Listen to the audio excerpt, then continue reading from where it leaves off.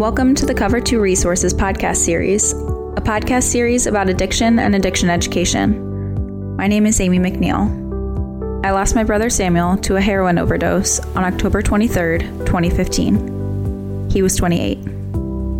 As a family, we thought we were prepared to help Sam fight addiction, but we were painfully mistaken. My family founded Cover 2 Resources in memory of Sam.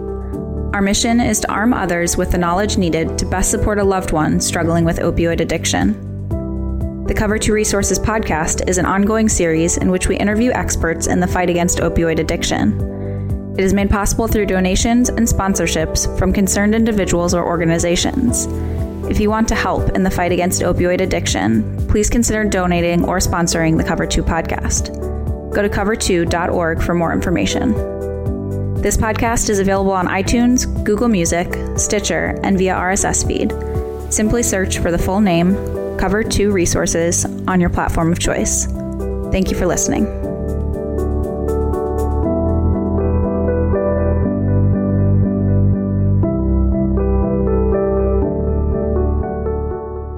Hi, this is Greg McNeil, founder of Cover 2 Resources.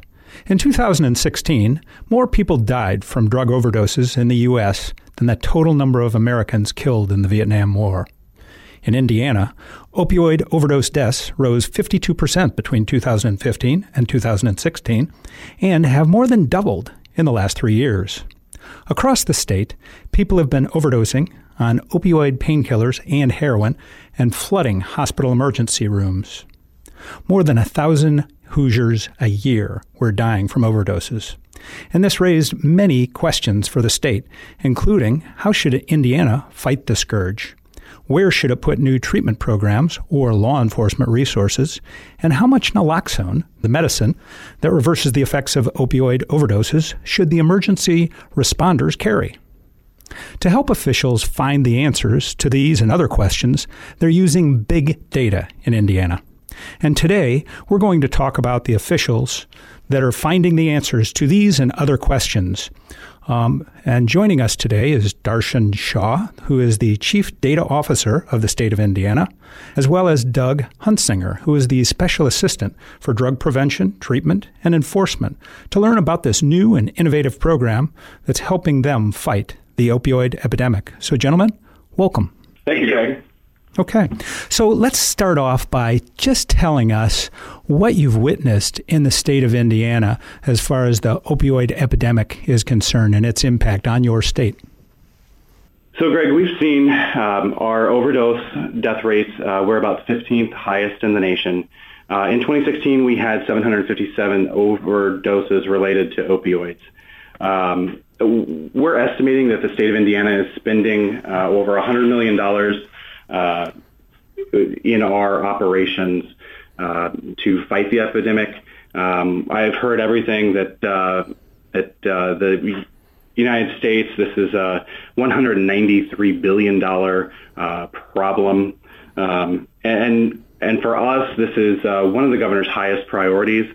So fighting the epidemic is something that here in Indiana the governor has appointed Jim McClelland, our executive director for drug prevention, treatment, and enforcement, and it's his job to coordinate and align and the relevant resources of the state, and that's what we're doing. I mean, that's what this big data project is really all about.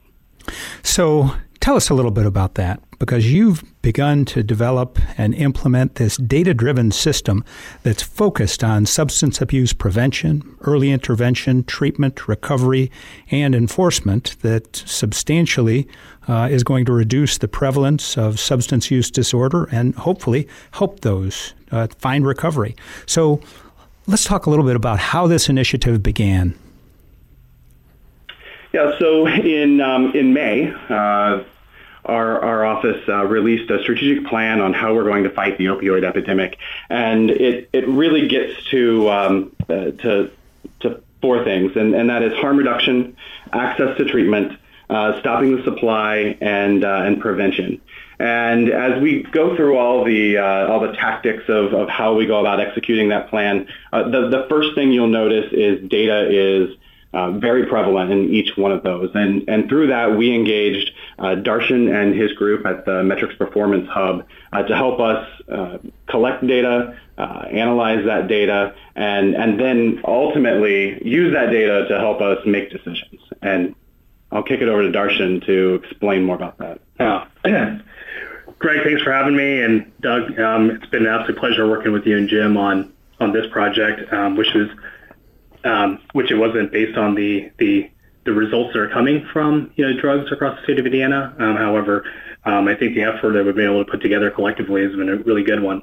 When thinking about how this initiative began, I think it's helpful to go backwards a little bit to understand how the Management Performance Hub was actually established in the first place and how it came to inception to be able to do some of the work that we're getting the opportunity to do now. If you go all the way back to Governor Daniels and his administration back in 2005, on the first day in office, he signed a number of executive orders, but in particular, he signed an executive order to establish the IoT, which is the Indiana Office of Technology, which consolidated technology across the state. And then he also signed another executive order which established the OMB, which is the Office of Management and Budget, to basically consolidate financial management across the state. Underneath OMB, there was a group called GEFP. I know there's a lot of acronyms, but the GEFP stands for Government Efficiency and Financial Planning. And that group was basically set forth and established to basically drive efficiencies and improve state government. So fast forwarding to 2013, Governor Pence took office, and he made a number of key investments in technology in order to be able to help with driving better decisions through data. And then fast forwarding once again to 2017, as Doug mentioned, when Governor Holcomb took office, he established the role of the Executive Director for Drug Prevention, Treatment, and Enforcement in place, established Jim McClellan in that role. And then if you kind of work forward, there was in the legislature this past spring, there was House Bill 1470, which formally codified the Management Performance Hub into state law, which formally, codified the concept of data-driven decision-making truly, across the entire state. So with that in mind, I think that background is maybe a little bit helpful because it also kind of feeds into how this broader initiative began, looking at the foundations of the organization. So at the core of it, once you dig into all of the data that you're combining, you've got data from 16 different agencies that's all separate and all divided across many different agencies that are serving the state, all of them having a different view of the opioid epidemic. So how did you begin kind of getting your arms around that and getting everyone to open up and play together, so to speak? The important thing to note is that agencies were interested in collaborating. There just wasn't a really good platform to be able to enable that data sharing and collaboration, and that's really where MPH comes in. So we were able to work with the different agencies to be able to help them understand what's their end goal in mind? What are those key outcomes that they're looking to drive? And then work our way backwards to be able to determine, what's the data? What's the analysis? What's the visualizations? What's the tools? What's the applications that are going to be necessary to be able to help drive those kind of key outcomes? We call those user stories, and it allows us to be able to focus our initiative to be able to ensure that we're able to, the work that MPH is doing in conjunction with all the state agencies is truly going to be supportive of the great work that the agencies are doing. And then the last thing I maybe mention here is we also established collectively with Jim and Doug's team this drug data working group. And the nice thing about the drug data working group is we met on a periodic basis in order to be able to share best practices, be able to understand the broader domain, be able to understand the biggest challenges, and to be able to make sure that we kept everyone engaged, as we went through this process. And that's been a broad team-based effort that's been very, very productive. Today, through your online opioid data center, police departments, hospitals, pharmacies, mental health agencies, and many others contribute data to enable policymakers to see the big picture. The database includes drug arrests, drug seizures, death records, pharmacy robberies, overdose-related ambulance calls, and instances of Narcan use. So share with us some of the practical uses of that data that have evolved through your program. Well, happy to kind of start this off, and I'm sure Doug's got a number of key examples as well, seeing that the outcomes are really driven by the agencies and the key, customers, if you will, of this data. I'd like to start maybe big picture and then kind of work our way down to a specific, kind of use case. But great. I would say the largest benefit thus far has been around the ability to create that data platform to enable that cross-entity data sharing. By being able to create that platform, we're able to create that foundation by which all the data was able to come into and be able to share it among the different groups, because you don't always realize which data points and which view and which window is going to be the most beneficial to be able to target specific problems. So once that cross-entity data sharing was established, the individual agencies had a more comprehensive view of the problem. So instead of seeing that this is where people were dying and this is where people were overdosing and this is where drugs were being seized and this is where naloxone was being deployed, et cetera, all of the agencies were able to collectively see all of that information in order to be able to make better decisions. So to narrow that down to a specific example, the state of Indiana was commissioned the establishment of 5 new drug treatment, opioid treatment facilities. And basically, the agency that was designated to do this was the Department of Mental Health and Addiction, which is under our FSSA, which is our social services agency. DMHA, for short, they were looking for the best locations to place those 5 facilities in order to be able to make the greatest impact across the state. And by being able to pull together this data from all of these relevant sources, they were able to, triangulate where the best places were across the state in order to limit the amount of travel, be able to make sure that we were able to place these facilities in locations where the most number of deaths and overdoses and other components, were established in order to be able to make the largest impact. And that's just one example, but there's 30 or 40 additional use cases that have been established by this broader group that all have those similar types of impacts. But Doug, I think you probably have a few more. Yeah, and I think one of the areas where people always think about it's about the data you have, and I think one of the great things is we've been able to identify the data that we do not have through some work that had kind of been the groundwork that had been laid a little bit before we got here. The state was already in the process of working toward some integration in our PMP, or which we call Inspect. And we were able to accelerate that process of integrating our Inspect program into EHRs and into pharmacies, into their workflow programs. And that is a direct result of us recognizing that we weren't getting complete data, and that we then weren't able to turn that data around and give it to the end user in a manageable and informative way. So is there anything else about the program that it's enabled you to do and to address relating to the opioid epidemic where you otherwise wouldn't have been able to? Yeah, so when we talk about access to naloxone, the data that has been collected helps us understand where that naloxone is being deployed, and then we can match that up with records being collected through hospital diagnoses codes to start trying to identify where people are overdosing, and then are those that overdose, are they ending up in the hospital? It also then helps us look at where we have created, for lack of a better term, we've created stockpiles of naloxone around the state, so that if a police department or EMS or a health department find themselves low or out of naloxone, they can call the Department of Health or the state police, and we can very quickly usually within a couple hours, replenish their supply. Wow. How close to real time is your inventory there?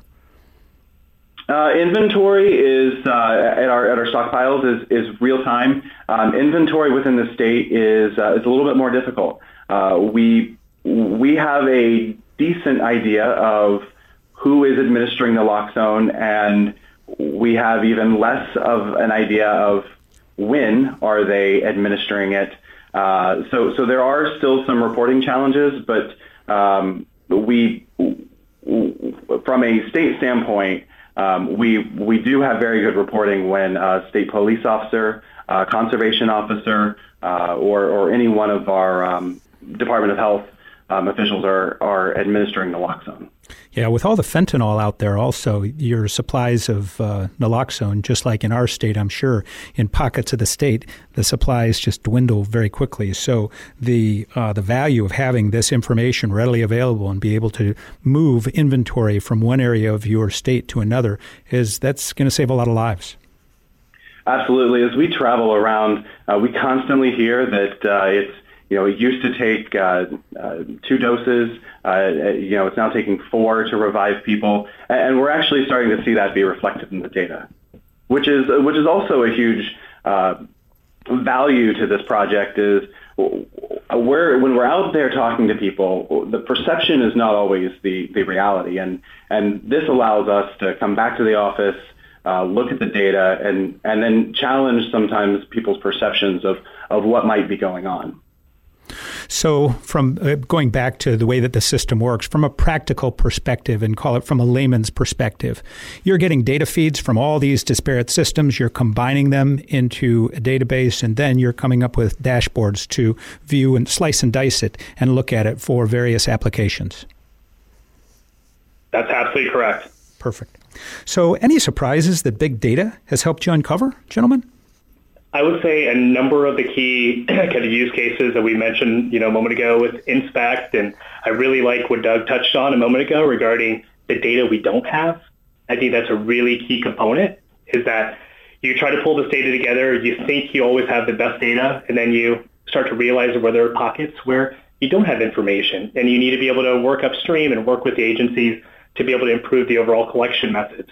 So that's a key component. Yeah, one of the biggest things that I was maybe surprised by was just how eager all the agencies were to share and collaborate on all of this. We have some agencies where they are prohibited from sharing data from within different departments.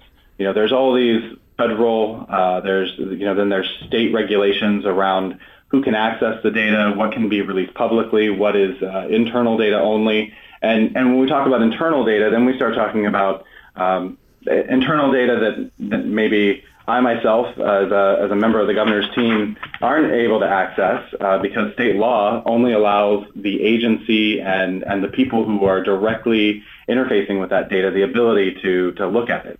So it's helped us identify these challenges, but it also has helped the agencies really get together and figure out how they can share and how we can use these big data ideas to solve sometimes fairly complex logistic issues around how do we access and how do we share.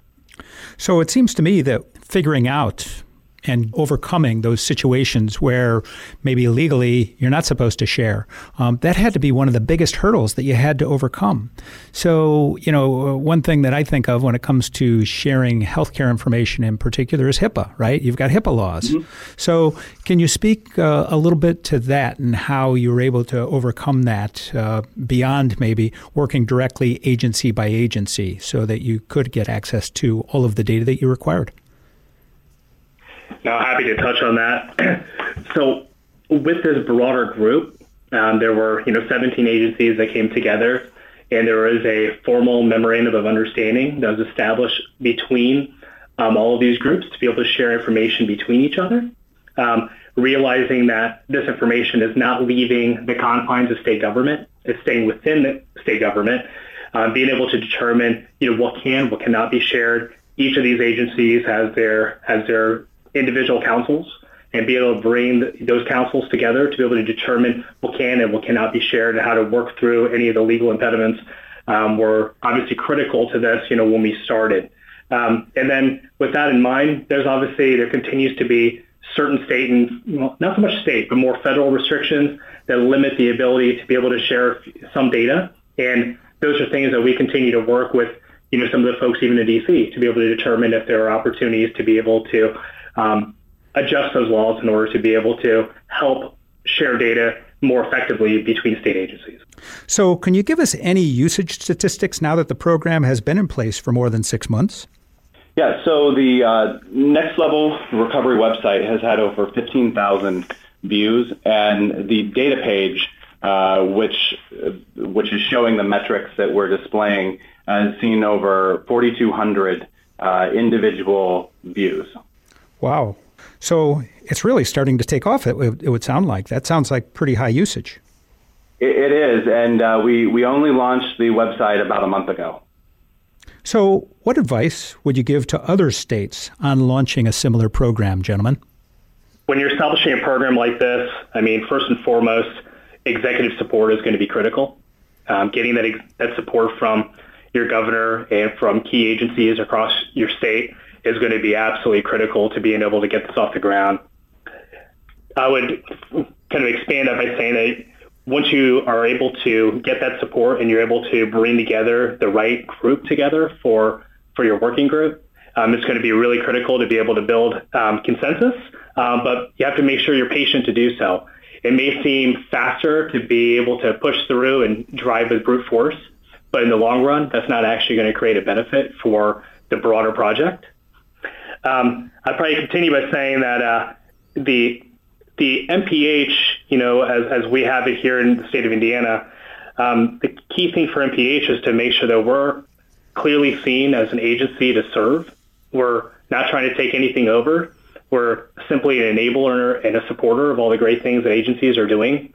We have no service providers. I have no police officers or caseworkers or anyone that works for MPH, but I have a lot of really smart data folks who can enable and support these activities, but the domain knowledge and capabilities are all with the agencies. So that's where all of this work has to begin and end. And MPH can be a portion of that in the middle to help support. Then lastly, I'd kind of just mention that make sure you keep all of your partners very integrated, especially the subject matter experts that work closely with the data. This is a team effort. This is a team sport, and we're all going to be successful together.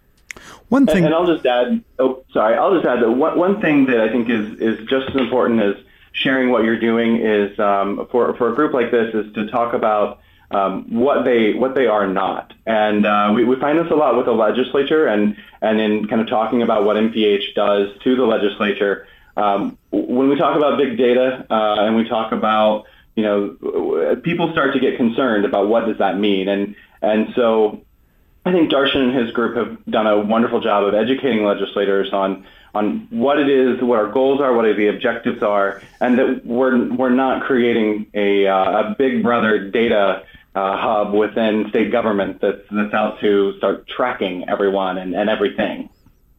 So now let's talk a little bit about how you've been able to fund the Big Data program. Oh, absolutely. So I mentioned earlier that when Governor Pence, when Vice President Pence was governor here in Indiana, there was a large investment into a lot of the technology necessary to be able to help drive data-driven decisions. We were able to leverage those historical technology investments as part of this project, as there was quite a bit of infrastructure in place that we were able to re-leverage. And the second thing I mentioned here is that, per what Doug mentioned previously, this is a key priority for the state, a critical priority for the state. Governor Holcomb has established the opioids and the treatment of opioids as one of his 5 pillars. And with that in mind, MPH has been able to leverage and cover the costs utilizing our operating budget that were given from the legislature. Something that we touched on a little bit earlier that I do want to go back and revisit briefly is the hurdles that you had to overcome in order to launch the Big Data program. Can you care to comment on that? Yeah, happy to. Maybe just give you one or two examples. I would say the initial hurdle was, as I mentioned, NPH just started. And because we're a new agency, in some ways we needed to introduce ourselves to different agencies that we were working with.